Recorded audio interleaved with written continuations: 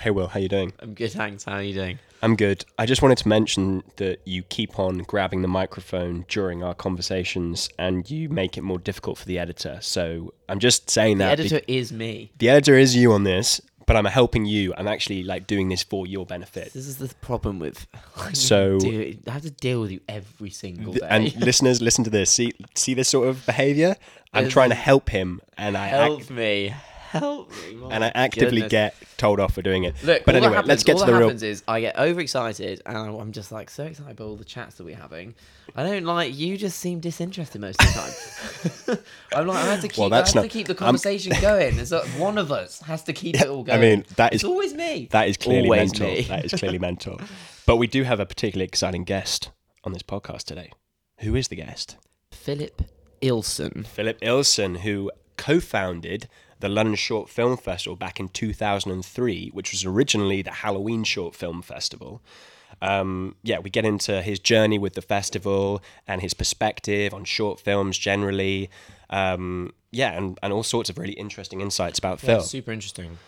We also talk about why filmmakers should submit their films to film festivals, like what's in it for them, basically, and how to build your own audience. Obviously, Philip's managed to build a huge audience with London Short Film Festival, and so we tried to transfer that into how do we as filmmakers build our audience, because that's something that Jan and I know are definitely talking about a lot, and taking back control there.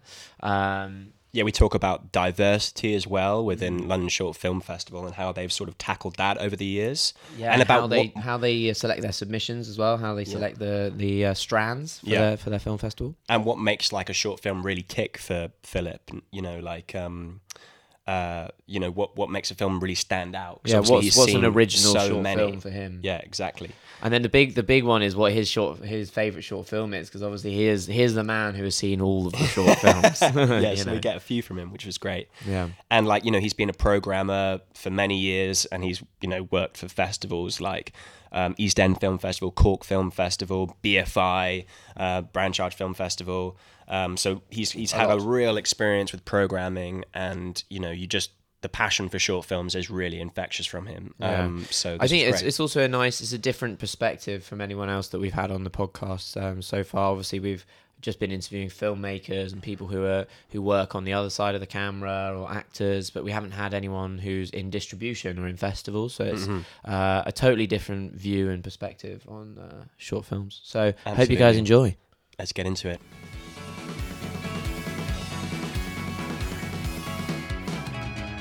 Welcome Phillip Ilson to the podcast today. We're at the London Short Film Festival offices, and he's been kind enough to come and chat to us all about filmmaking, short filmmaking. Yes, short filmmaking, very much so. So the first question we've got prepared for you, Phillip, is why should a filmmaker submit their short to a festival? So what's in it for them? That's a pretty good opening question. At the end of the day, it's up to the filmmaker how they want to get their film out there. Festivals aren't the only way, as we all know. Certainly not now with what you can do online and the engagement you can get online, which you could argue is actually a lot bigger than what you can get of a film festival in terms of people watching. I suppose with a film festival, you've obviously got the idea of actually being in the room with the people watching the film, if you can make it to the festival, or at least knowing that the film has been selected by a team out of many submissions to play in a room full of people. And also I think, to have that, for want of a better word, kudos of playing an established festival, of which there are many great festivals to be part of, and having that on your CV, for want of a better word, is really good for a filmmaker. Of course, there's a whole another area of online screenings which is equally important, and where you can get many more views. It's a kind of a sort of an area I don't really know much about, because we don't really do online stuff for London Short Film Festival, even post COVID. Because I know there was a lot of talk about festivals becoming much more hybrid, but that hasn't really happened since we've kind of come out of COVID. I think people still want that interaction sort of face to face. So I think, it's, if, it's just a good thing to get your film into a film festival, for want of a better way of putting it. Is there? I guess there's an element of like networking, like you say, you've got face to face, and there are other Yeah. filmmakers there, and is that something that you guys try and push when you're Yeah, running? yeah, I think any festival does that. I mean, I get a little bit jealous of festivals that are in smaller places because everyone's in the same place at the same time for the period of the festival. In London, that's a bit harder because, it's a big city and we're very spread out. But we do, have networking sessions for filmmakers to meet. We have a whole industry program. Also, what's I think is strong with London Short Film Festival is we have a really big general audience, which maybe some other festivals that are a bit more industry focused don't really have because we're using those established cinemas like the Curzon Soho and some of the other venues that we use. I think people that go to those cinemas, that are regulars at those cinemas, will come and check out the festival as well. So it's not necessarily just a filmmaking audience. It's also a general audience that just want to see some interesting stuff. And I think that's important to filmmakers to have their work in front of those audiences, because if you're going to develop your career and if you're going to make features, then I suppose those are the audiences that are going to be going to see your films rather than an industry audience. So you're saying like it's valuable to see how they respond to your I think film, so, yeah. the general audience. Yeah. And how valuable would you say the, I suppose, face-to-face interactions with industry people or fellow filmmakers are in a film festival? I mean, or I specifically think, London Short Film Festival. Yeah, I mean, I think, as I said, we do these networking and industry sessions, and I do know that, filmmakers do meet future collaborators at these sessions as they would at other film festivals. So I think in that sense, it is really important to have these public and personal events and festivals where this interaction can happen face to face. So we've been chatting a lot recently about like building our audiences as filmmakers ourselves, and obviously you've had to do that yourself as the founder of the festival. And London Short Film Festival has such a good reputation, and we were just wondering about how you've managed to build up that reputation over all of these years, and 'cause it's got a great reputation in the short film world. I mean, the festival didn't get sort of started overnight. It's been 20 years. Well, the next edition will be the 21st edition. And, it was me that was at the start. I co-founded it with a friend at the time, Kate Taylor, who's now currently the new director at Edinburgh Film Festival. She programmed there last year, but now she's moved up to director. But anyway, so when we started it, we kind of did it as a couple of friends just trying something out. And it did grow out of a film club that I'd been running since the late 90s, which, I won't go into too deeply, but, that period of time, I was looking to see what I wanted to do with my life. I knew I'd been making some short videos and music videos with a friend and been doing bits of photography and, loved cinema. I grew up in London, so I had access to places like the BFI, South Bank, like the other independent cinemas that were around, to see a lot of stuff. The Scala Cinema was around when I first got into cinema down in King's Cross, so that was an important place discovering film. So, yeah, I think it also felt that, we were making these films. There were some other cinema clubs around at that time that were very sort of alternative. They weren't part of the main industry. They were, there was this one that's still going, the Exploding Cinema, who'd been going since the sort of late 80s, early 90s, and they're still running nights at the Cinema Museum. And it was kind of like an open access, bring your short film down. And this was all quite, kind of light bulb moment. Hey, let's start a film club, So that period of that late 90s and into the early 2000s, we were running these nights that were showing short films. They weren't in cinemas. They were in different spaces, club spaces, venue spaces. And that kind of just, again, doing that, that's how I got involved in doing some stuff at the ICA. I was running some club nights at the ICA, and then speaking to the head of cinema, who was there at that time, Jane Giles, who actually had worked at the Scala, and she is the person that has just directed the Scala documentary that will be released this year at some point.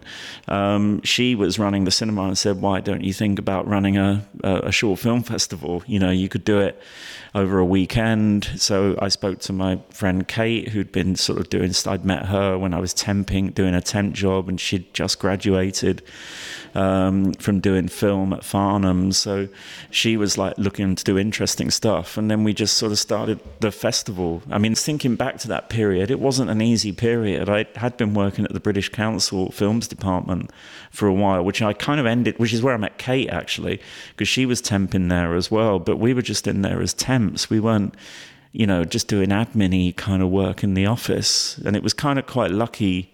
I'd been in the British Council temping in another department, in accounts department before that, because I needed the job. And then the films thing kind of came up, and it all kind of clicked together at the right time.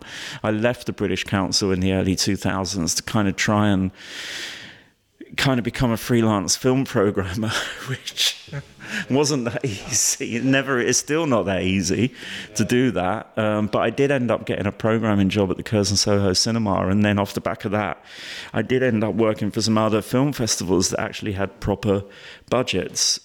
I worked as head programmer at the East End Film Festival for 5 years, which was funded by Tower Hamlets Council. So, you know, we had a proper kind of, I got a wage every month to do this, you know, for 9 months of the year. And then I was involved in another festival in the Channel Islands in Jersey, which again had, you know, decent budgets. So, you know, I was earning money that way. London Short Film Festival, or Halloween Short Film Festival, and then London Short Film Festival very much felt like the little hobby thing that I was doing between these other festival jobs. You know, we were obviously, it was 4 days, 5 days, it was at one or two venues. We weren't really getting that many submissions. I mean, this was the days when sacks of, the first year it would have been sacks of VHS tapes turn up. Yeah. Not that many sacks either, you know. Well, with VHS, you know, 20 VHSs is quite a big parcel, but then it moved to DVD, so we weren't getting a lot of films, and it was mostly UK anyway. But I think at that time, it was really learning how to present a festival in the way that we wanted to do it. You know, we weren't particularly getting any funding coming in from those funders that did fund more industry-based festivals. You know, we were very much running it like show some short films, put some bands on, maybe get some guests sort of club nights in that want to curate some films.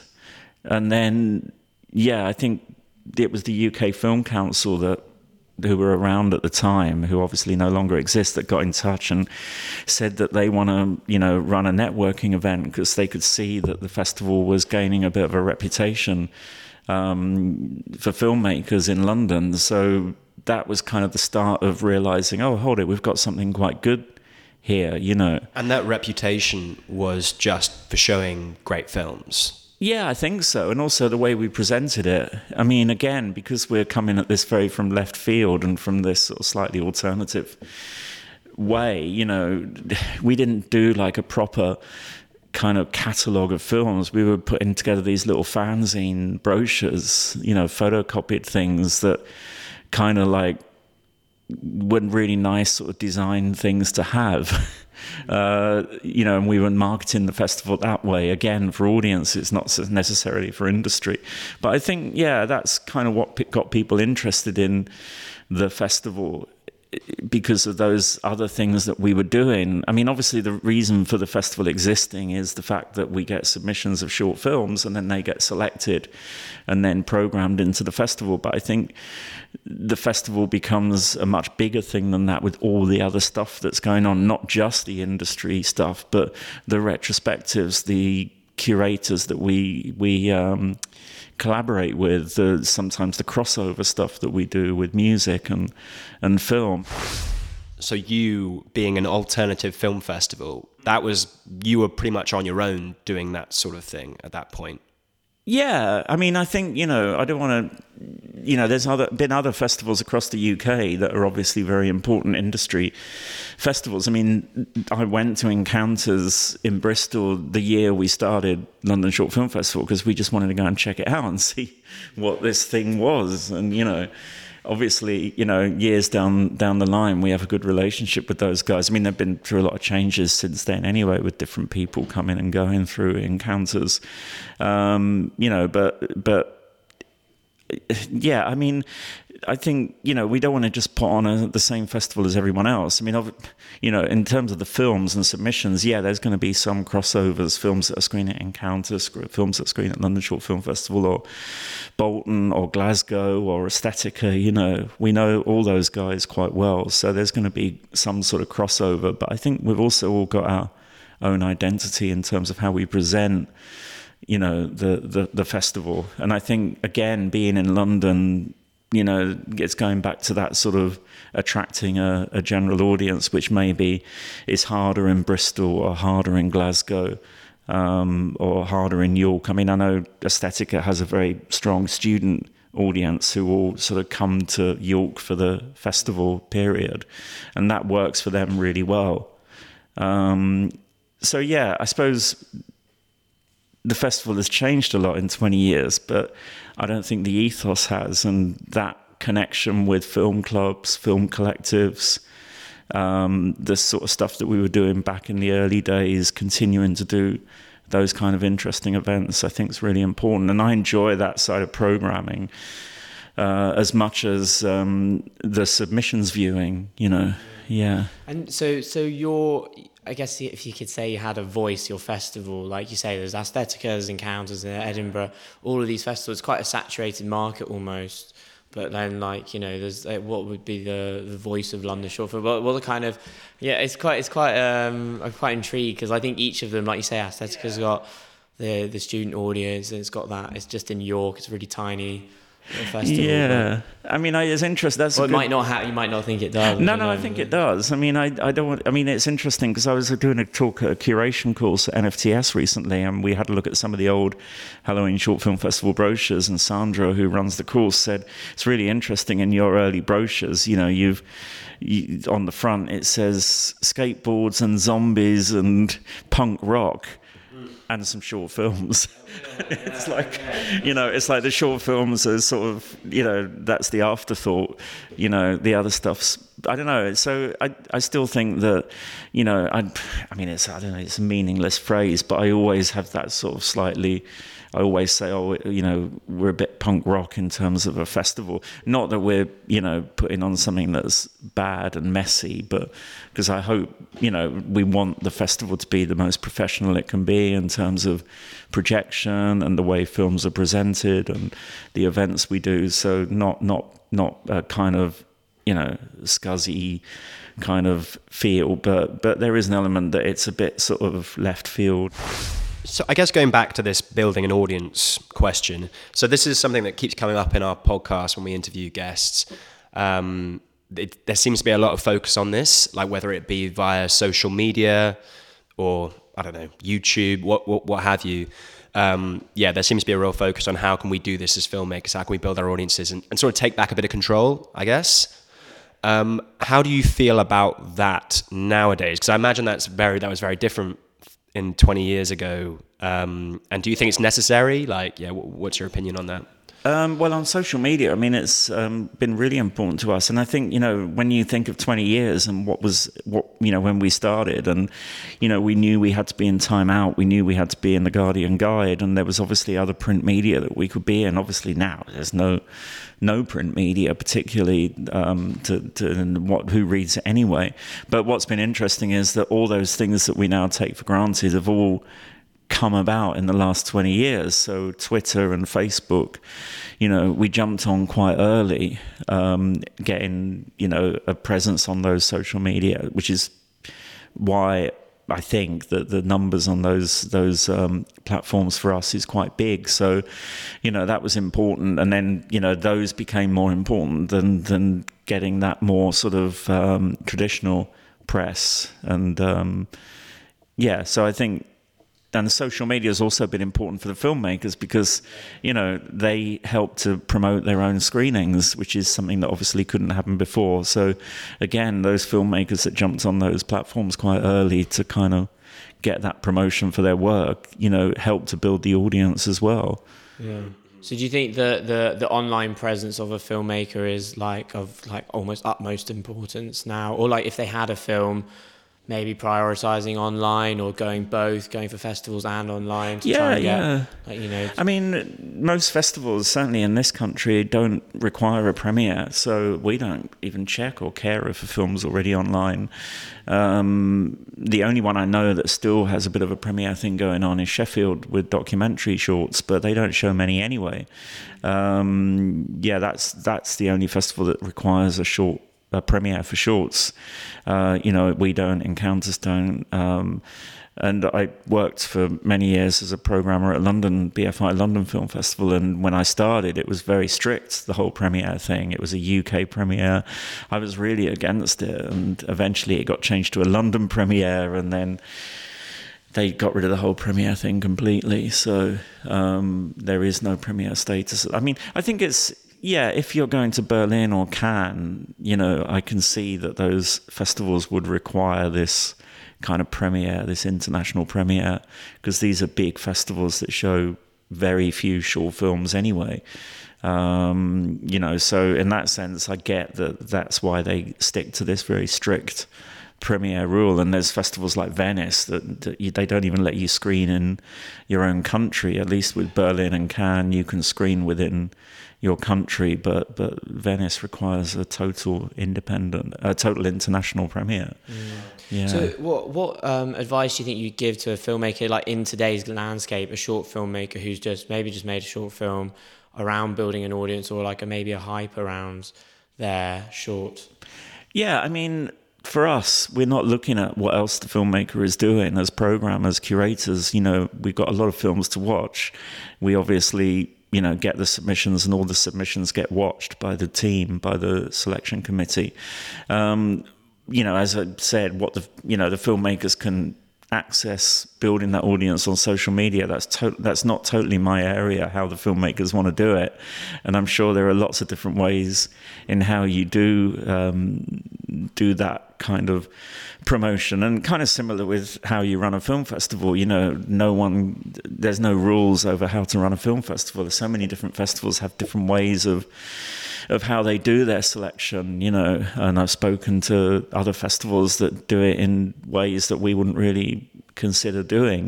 We have our way of doing it. So I suppose for filmmakers, again, there's no rules, but you can, build your audience as you see fit, really. And going back to that original question, to be in festivals, I think helps for that filmmaker to build themselves. Yeah, just a quick one on that. So when you look at the submissions, does it ever cross your guys' mind about the individual, the director's social media presence?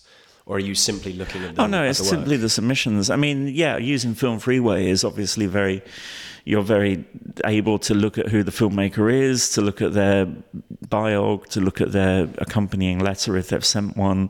If it's something that you want to read, you don't always want to read that stuff. I mean, it's like, before, certainly when I was programming at LFF, we just got sent Excel sheets with links on, so we had very little information on... I quite like that idea. Judging the film. It's just the film, and that's always been my thing, that it's always about what's on the screen when you press play. That's most important, definitely. Yeah. We were discussing the cover letters. Yeah. And is that something that filmmakers should do? Because obviously on Film Freeway you've got the you option can to have write an the option. I mean, again, it's interesting to read if it's a film that you like. If it's a film that you're not really considering, you may not go to it.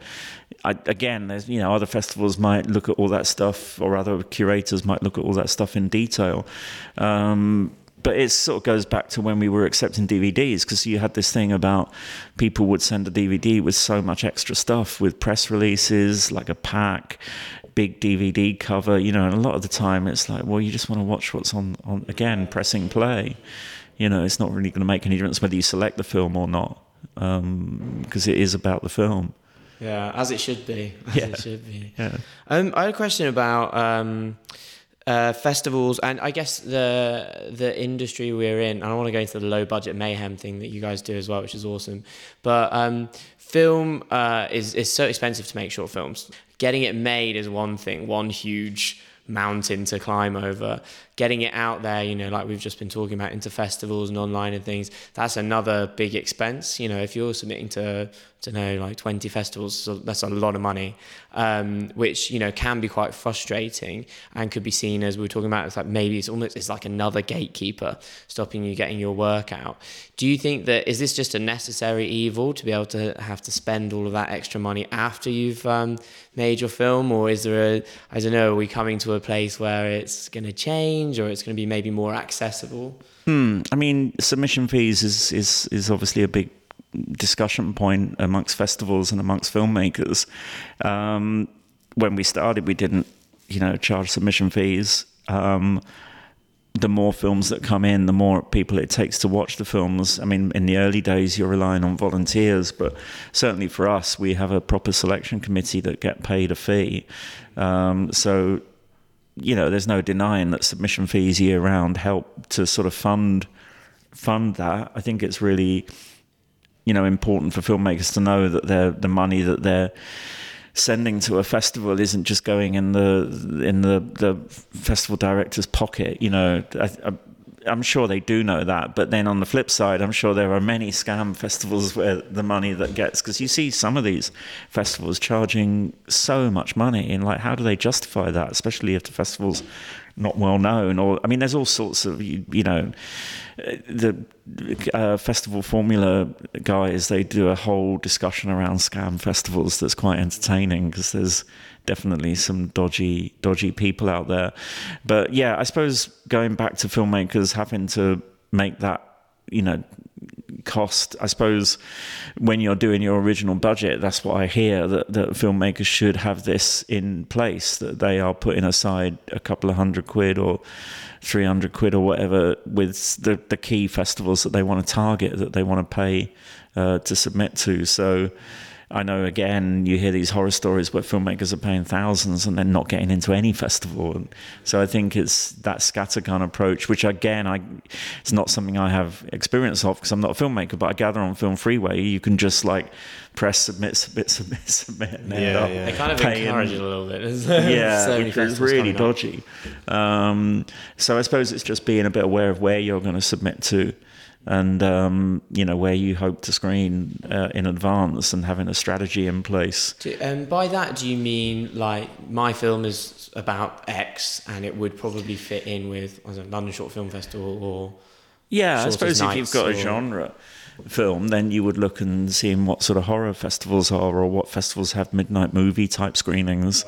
But yeah, I don't know. I mean, again, this is probably where it would be worth you doing a podcast with Festival Formula, because they have a lot of good, you know, information on how to strategize your film, etc., etc. As you know, for us, we're not a specific genre festival, so you know, we're looking at everything across the board. We don't say, oh, we're looking for this or we're looking for that. We just submit all short films. When people submit, they don't submit into a category other than documentary. We ask people to make a note if they're a documentary, but you know, the others just tend to get watched as a whole rather than a specific style of film or genre of film. You know, they're being watched as an individual piece of work. But again, other festivals may ask you to submit to horror or comedy or experimental or whatever, you know. Yeah, they do that, I think. Yeah, that's true. And then they break the program down into those different sections. Yeah, I'm curious, like, you say you don't feel so qualified to, like, I don't know, talk too much about strategy and things like that, which I'm sure is very modest of you, because I suppose you've been in the industry for a long, long time, and you must have had many friends who you've seen, like, kind of on the rise or do well on the festival circuit and generally. But yeah, I'm curious, like, how, if you've seen any trends with the filmmakers from the beginning versus now, and like what kind of things they're doing and where that's, led them to success? Yeah, I mean, doing the festival for 20 years and showing short films, there's going to be a fair amount of people that have gone on to do other, bigger things. And there's a whole bunch of names I could rattle off. I mean, the first festival we ever did, when we were at Halloween Short Film Festival, we screened Wasp by Andrea Arnold. Amazing short film. Oh my God. In fact, I think we gave it her first award. Really? Wow. Was that when it was the Halloween film club? It was the first It was your festival first we ever did. one? Wow. I love that short film. It's amazing. Yeah, because she came back the next year to do a retrospective of her 3 short films. Sadly, she was had to cancel attending at the last minute because she got invited to Sundance to do a pitch session, which I think led to her first feature. But we had one of our actresses on. Oh no, we filmed an interview with her. I remember in my front room. That was quite funny. The mum in the short films. No, it was Natalie Press. Is the mum. In Wasp. Yeah, she came down. But we also did a filmed interview with Andrea. But yeah, we've obviously had a relationship with someone like her for years and years and years. In fact, I mean, I'm not giving any sort of program secrets away, but we're going to do a screening of some older shorts at the festival in January, and we'll include one of her shorts. I was speaking to her recently to get a film print. But yeah, there's obviously the more experimental filmmakers like Andrew Cotting, who I've known for 30 years, and he directed our trailer, but he's an interesting figure doing gallery work, documentary work. He's done some VR stuff at Sheffield. And then I suppose, as I said, I don't want to just rattle off a load of names, but, even, recently we've had features from Dion Edwards, Pretty Red Dress. We've had features from Thomas Hardiman, Medusa Deluxe. There's a lot of filmmakers that have come up through screen. Well, Mark Jenkin as well. Ennis Men always screen a lot of his work. So yeah, I mean, it's interesting seeing those ones that do break through. Is there any like traits or anything that those guys had that? I mean, I think bar talent maybe. Yeah. Or like what did they do? And also an originality in the work. Mark Jenkins is a good example of that. Obviously he had this selling point of self-developing his own film, but I think definitely people got interested in him that way. But I think Bait and Ennis Men succeed on their own. I mean, I thought Ennis Men was one of the best British films of this year in terms of originality and style, and I really kind of got drawn into that film. But in terms of other traits, I mean, I think what's happened a lot since we started, there's been a much more of a diversity of who's making the films, and that's something that's changed a lot in the last 20 years in terms of where people are from, race, gender. Back in the early days it was a lot of guys, for want of a better way of putting it. It's just the way it was. And that has changed out of all proportion. I think, again, when we started, and certainly my, running the festival with Kate, she was obviously on the lookout for female filmmakers, for women filmmakers, because, let's try and see who's out there doing interesting stuff, and more so than just showing the same old guys over and over again. And I think that's expanded into, a much more diverse kind of pool of filmmakers that are, getting support and getting funding. And I think that's really important, because you want to have a program of really interesting voices coming from all different angles. You don't want to just program of all the same people, doing, saying the same thing. And that's developing into, the people that are getting funded to make features. On the flip side of that, I know there's a few guys that are going, oh, they won't give me money anymore, but that's not true. There's a lot of filmmakers out there. Give everyone a chance. It's like, if the filmmaker is an interesting filmmaker, then, they'll kind of get through, and they'll get that support if the work's good. And then, so how are you guys at LSFF addressing diversity in your selection process? Is something you're actively looking at? Yeah, I think with the team that we've put together in the last few years, definitely, yeah. I think that we had to think about who we were bringing in to watch the films, and that's happened at a lot of festivals. You can ask any festival that. I think, not having the same people watching the films that are making the films, I think, opens it up to where else are these films coming from. And certainly, the other thing that has changed a lot since the early days is we were British focus, and we decided not that long ago, actually, maybe only 7 years ago, to open for international submissions. Because I always had this thing that Encounters with the International Short Film Festival, but as we grew, it made sense to bring in. Now we get more international submissions than we do British, UK submissions, although we still try and have that sort of strong UK kind of focus within the festival. But then in terms of where those films are coming from internationally, yeah, they're going to get a lot of American films, we're going to get a lot of French films, we're going to get a lot of German films, but we want to see films from South America, we want to see films from Central Africa, we want to see films from the Far East. So you kind of have to reach out to those places, even though you're getting 5,000 submissions. And it's like, do we want any more submissions? But it's like, you looked at, we've only got, 3 films from Brazil. There must be more than 3 films being made in Brazil, So there has been a bit of a outreach to try and kind of see those films in other. Is that like going on Film Freeway and emailing? Yeah, a little bit. We did a project with the British Council a couple of years ago to try and promote the festival to Southeast Asian filmmakers, and that was interesting. Brought some interesting stuff in. So again, trying to make the program a bit. A much bigger selection of what's happening in the world.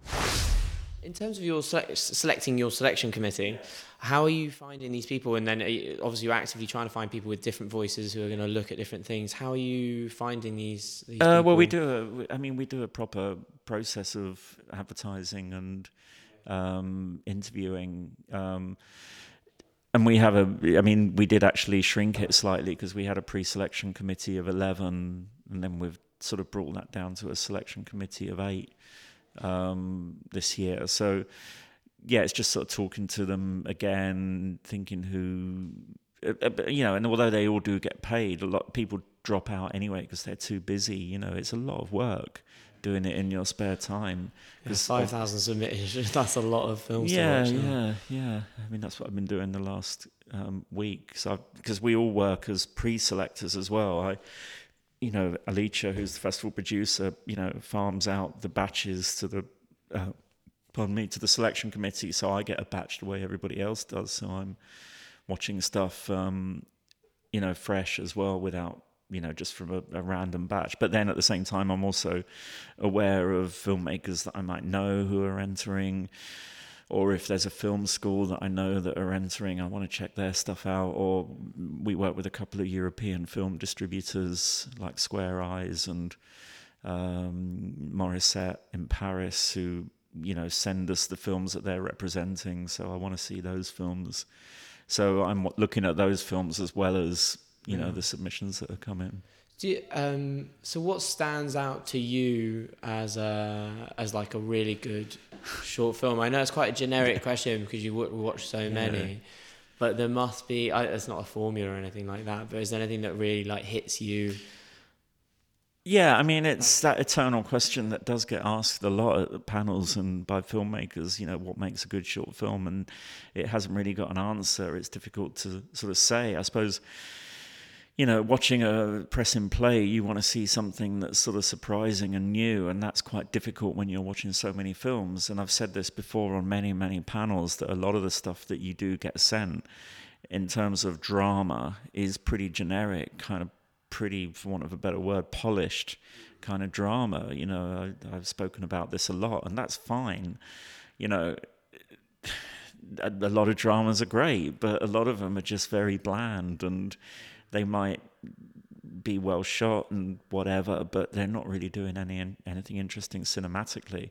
I had this whole sort of idea that they're sort of like EastEnders type short films. They're like an episode of a soap opera on TV, which is just bland, and it's just not interesting cinematically. So you're always looking for something that would stand out on the bigger screen in the cinema.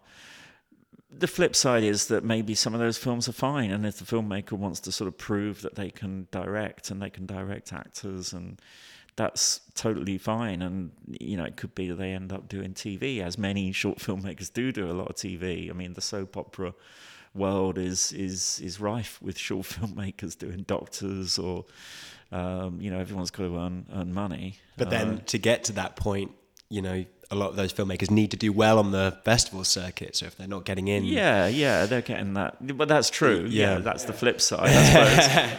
But isn't it famously, what's his name? Did Agatha Christie? Kenneth Branagh. Sorry, no, the Scandinavian guy, Nicholas Winding Refn. Oh, right. He directed Miss Marple or something. Yeah, it's crazy. TV in Britain like about 30 years ago. Pusher. So I think that's obviously a good place for filmmakers to go and learn a craft. And film schools, they're very much, something like the NFTS, National Film and Television School. Are basically training people to be in the industry, and that's what people go there to do. You go to their grad screenings, and they have a whole show reel at the front of which graduation students have worked on James Bond or Marvel films or whatever, and that's important for those people that are learning that craft to move on to get those jobs in the industry.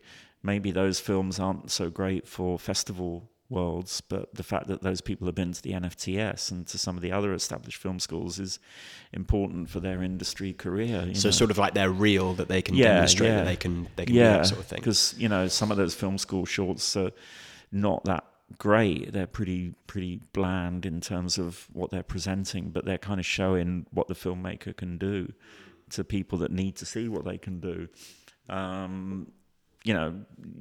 Other some of the film schools, when it's animation or documentary, that's where the more interesting work comes out of those film schools rather than the drama. But then, I think the festival isn't specifically showcasing drama. And it's interesting going to some of the European festivals, which definitely feel a little bit more experimental, even though they're not advertised as experimental festivals. You will sit through a whole program of short films and there will be like zero dramas. It will be very challenging. I mean, even Berlinale shorts, the competition shorts, can be a bit challenging in terms of what's being presented. But you see some really interesting work and really original work. Is that why you created the low budget mayhem section of the festival? I mean, could you explain what that is as well to the listeners? Yeah, I mean, again, that was something that sort of started in pretty much the first or second year of this idea of just screening crap that people send in. Not crap, but stuff that's fun and a bit weird and a bit wacky. And we've kind of followed that up with the What the Fuck program as well, because it's a kind of not so much low budget, but also stuff that is kind of quite sort of out there in terms of what the filmmaker is doing, and you kind of watch a submission open mouthed, kind of like, what is this? What the hell is this? But again, I don't know, because obviously you want every program to surprise people and to, really hit people hard. But I think with those two programs, it's kind of veering onto maybe films that wouldn't be at other festivals, You think no one is going to show this film. I mean, in the Low Budget Mayhem program a few years back, we had this half an hour short that was one shot, which was a relationship drama set over a number of years where they were moving from location to location. The actors would just run down the street with the camera crew following them while they're putting on new jackets, and then sit down in this park or whatever and continue the dialogue. It was actually really well done, but it held you as well, I think, because the acting and the script was so strong, but it was just so funny the way every 6 or 7 minutes, everyone would just jump up and run off to another location without a cut. So it'd take 30 seconds or a minute to get to the next location, sort of running down the street. Sounds like like Low Budget Mayhem to me seems like a kind of punk thing. Yeah. That's the part of the spirit of London Short Film Festival. Like it's anti-authority, anti-establishment in terms of having to have X amount of money to make your film. Just go out and do it. I mean, I think with Low Budget Mayhem, we have this sort of slightly cheaper way of submitting under 5 minute section, but the films in Low Budget Mayhem aren't all those films that get submitted into the under 5 minutes submission section, because some of those films are longer than 5 minutes. Yeah. What's the rules around low budget mayhem, just for the listeners? Well, there isn't really any There's rules. No, it's got to be under a certain amount of time, has it? No. Well, like I said, we sorry. showed this 30-minute film in Low Budget Mayhem that I just mentioned. So it's not about the length. I think it's just about the ethos of the film, really. And it's interesting because we've had some animations end up in Low Budget Mayhem. And you're kind of thinking, well, by default, they're going to be quite low budget because it's usually just one person sitting on their laptop making the animation. But I think some animations that have that scratchy kind of lo-fi feel, can work in Low Budget Mayhem as well. So it's those kind of films that have a kind of lo-fi sort of feel to them, definitely. Yeah, we like the word lo-fi on this podcast. It's come up a few times. It's come up a few times. I just wanted to just jump back a little bit to what you were saying about like addressing diversity in the selection process. And you mentioned your selectors like coming from different backgrounds. Do you have like, I suppose, any targets in place or anything like that when it comes to selecting the films? Because I understand some festivals do. No, curious. not really. We haven't really. No, nothing official. Mm-hmm. No, not that I can. I mean, I think when those discussions that you have when you're putting the final programs together, the diversity comes out of those discussions. I think there's no specific targets. Definitely not. So those discussions, you're sort of like... It's quite organic. Yeah, it's like we're looking at what, making sure it's relatively balanced. And I think when you're doing a guest program or a special program, you kind of want to bring in a good diversity of films. As I said, I'm doing this program of, older shorts that we're going to be presenting at the BFI, a little bit in relation to their Film on Film festival that they did a few months ago, where it was all stuff being shown on film print. So it's this idea of doing a program older shorts on film print. But the further you go back, it becomes harder to find a diverse collection of British filmmakers because those filmmakers weren't really out there. But you have to dig a bit. I mean, we've had a really good relationship with Ngozi Onwurah, who was the first black female feature filmmaker in the mid-90s with Welcome to the Terror Dome, and she's made some incredible shorts. And before that, in the late 80s, she was at the National Film and Television School. She lives in LA now, but we've had a retrospective of her work. I'm going to include one of her earlier shorts in this program of Film on Film. So I think, you can kind of find those people out there. Definitely, it just takes a little bit more searching. But you don't want to just put a whole program. I mean, great as they are, you don't want a whole program of Andrew Cotting, John Smith, Peter Greenaway. I had all those people in this list, and you're kind of thinking, hold it, we've got to sort of see who else is out there. Great, and I love all those filmmakers, but it's making sure that there's a really good mix of more diverse voices, for want of a better expression, which I know gets used a lot at the moment. So how do you choose the categories and the strands that you end up going with, and how do you curate those? Yeah, I mean, there's those categories, strands that have been there since the start. A lot of them, like the funny shit comedy program. I mean, it's interesting because we're not really known as a festival that shows a lot of comedy, but we always do open with that comedy program on the opening night, which was pretty much there since the first year of the festival. It was just this idea of, let's just start off to kind of entertain people, and then we can sort of, lull them into full sense of security. So those like Midnight Movies, the Low Budget Mayhem, there's a few programs that are a bit more genre led that do end up every year. But then those other programs come together like any festival, and when I used to do LFF as well, just out of discussion of what themes are coming out, what ideas, is there a climate change theme?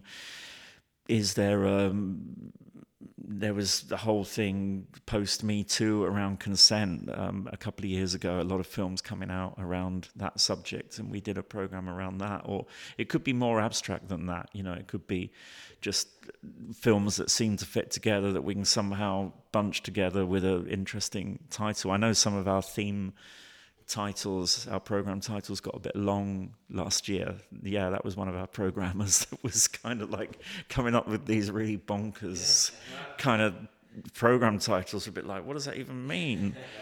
But that's half the fun of it, coming up with stuff that looks interesting and people are going to, react to. Do you ever get any occasions where a film, you'll really like that film, but you can't fit it in a category?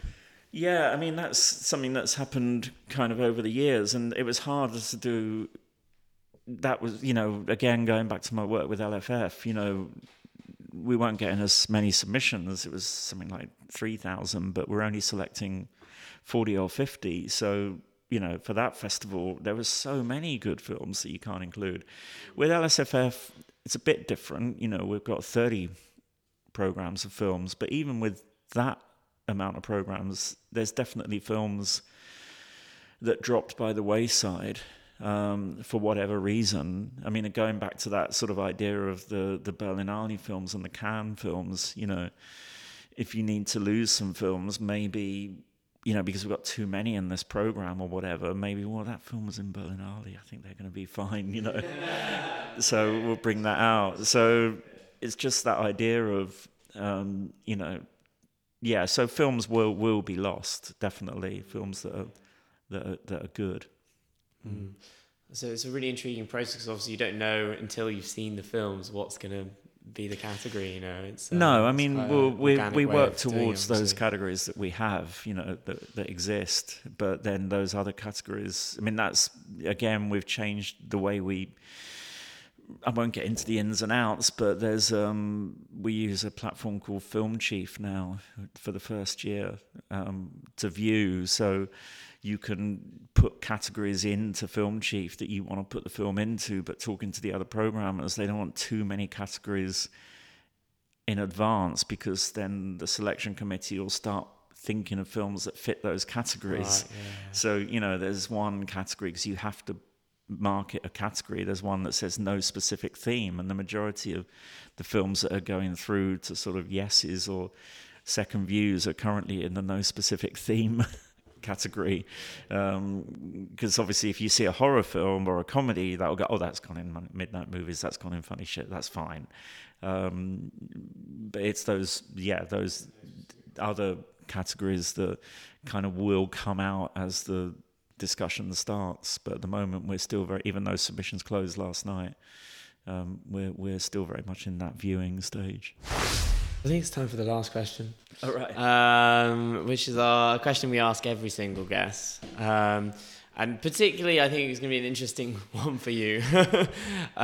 What is your favourite short film, or a short film that's very much impacted you? Yeah, I mean, that's a hard question to answer. I did do this thing for Sight and Sound for their film poll, which happened last year, where they ask industry people to nominate 10 films. I did it 10 years ago and nominated what, for me, were important films growing up and seeing as a teenager and in my 20s, and films that I really, got me into cinema. So when it came around 10 years later to last year, because they do the poll every 10 years, I didn't want to just put the same films in. I could have thought of films that I'd seen since the previous poll, or films that, I don't know, but anyway, I thought, no, I'm going to put short films in. So I did start doing a project of trying to decide on 10 short films, which was quite hard, but it did lead me to do, I ended up selecting 10, but it did lead me to do a whole project of I think there's a list of something like 200 short films that go right back to historically. Obviously, as we get closer to now, there's a lot more. But in terms of what would be the number one in those 10 films, it would be quite hard to answer. I mean, we've already spoken about Wasp, Andrea Arnold. That would definitely be up there. Okay. Okay. Is that your final answer? Yeah. I mean, again, when I first started doing short film programming, and when I saw Andrew Cotting's films, his films have really stayed with me, because when I saw them, they were like, wow, I've not seen anything like this before. Is there one in particular? Well, there's Smart Alec is really good, but his work's so diverse in terms of subject matter, and the fact that he does documentary and he does experimental and gallery work. Smart Alec is much more of a drama because it's co-written by and stars Sean Locke, the comedian who sadly died, because he had quite a good relationship with Sean Locke. They did a feature together in the early 2000s, which is quite a weird mix because Sean Locke's known more as a comedian and Andrew Cotting's an experimental filmmaker, but they made this feature, This Filthy Earth. But Smart Alec is definitely worth checking out. And then his really early graduation short from the 80s, Clippity Clop, is really good fun. I mean, it's very experimental, but it's fun experimental. So Clippity Clop, Smart Alec. Yeah, from him. Okay. But even something like, I mentioned John Smith earlier, Girl Chewing Gum is quite a definitive sort of short film.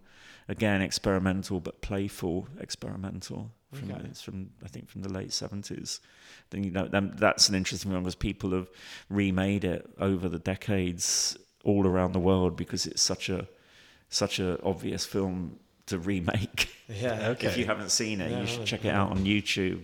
Girl Chewing Gum. Okay, cool. Yeah. And then because I spoke to him about possibly doing a screening of all his the best of the films that he'd been sent of filmmakers that had remade it. Oh wow, that's interesting. Yeah. Okay. Yeah. But I think those I'm definitely gonna check those out. Yeah. I haven't seen them, it's a good list, I think, for listeners. But yeah, as I said, Andrea Arnold is someone that's been very close to the festival, and Dog and Milk, her two earlier shorts before Wasp, are pretty strong as well. Okay. I haven't seen Dog. Dog's probably it's interesting because Milk is quite different for her style, and I think she hadn't really found a voice as a filmmaker when she made Milk. I think it did well at the time in terms of festivals, but Dog very much feels like it's her first. Very much sort of tackles subjects that she's revisited in the work she's done since. Yeah.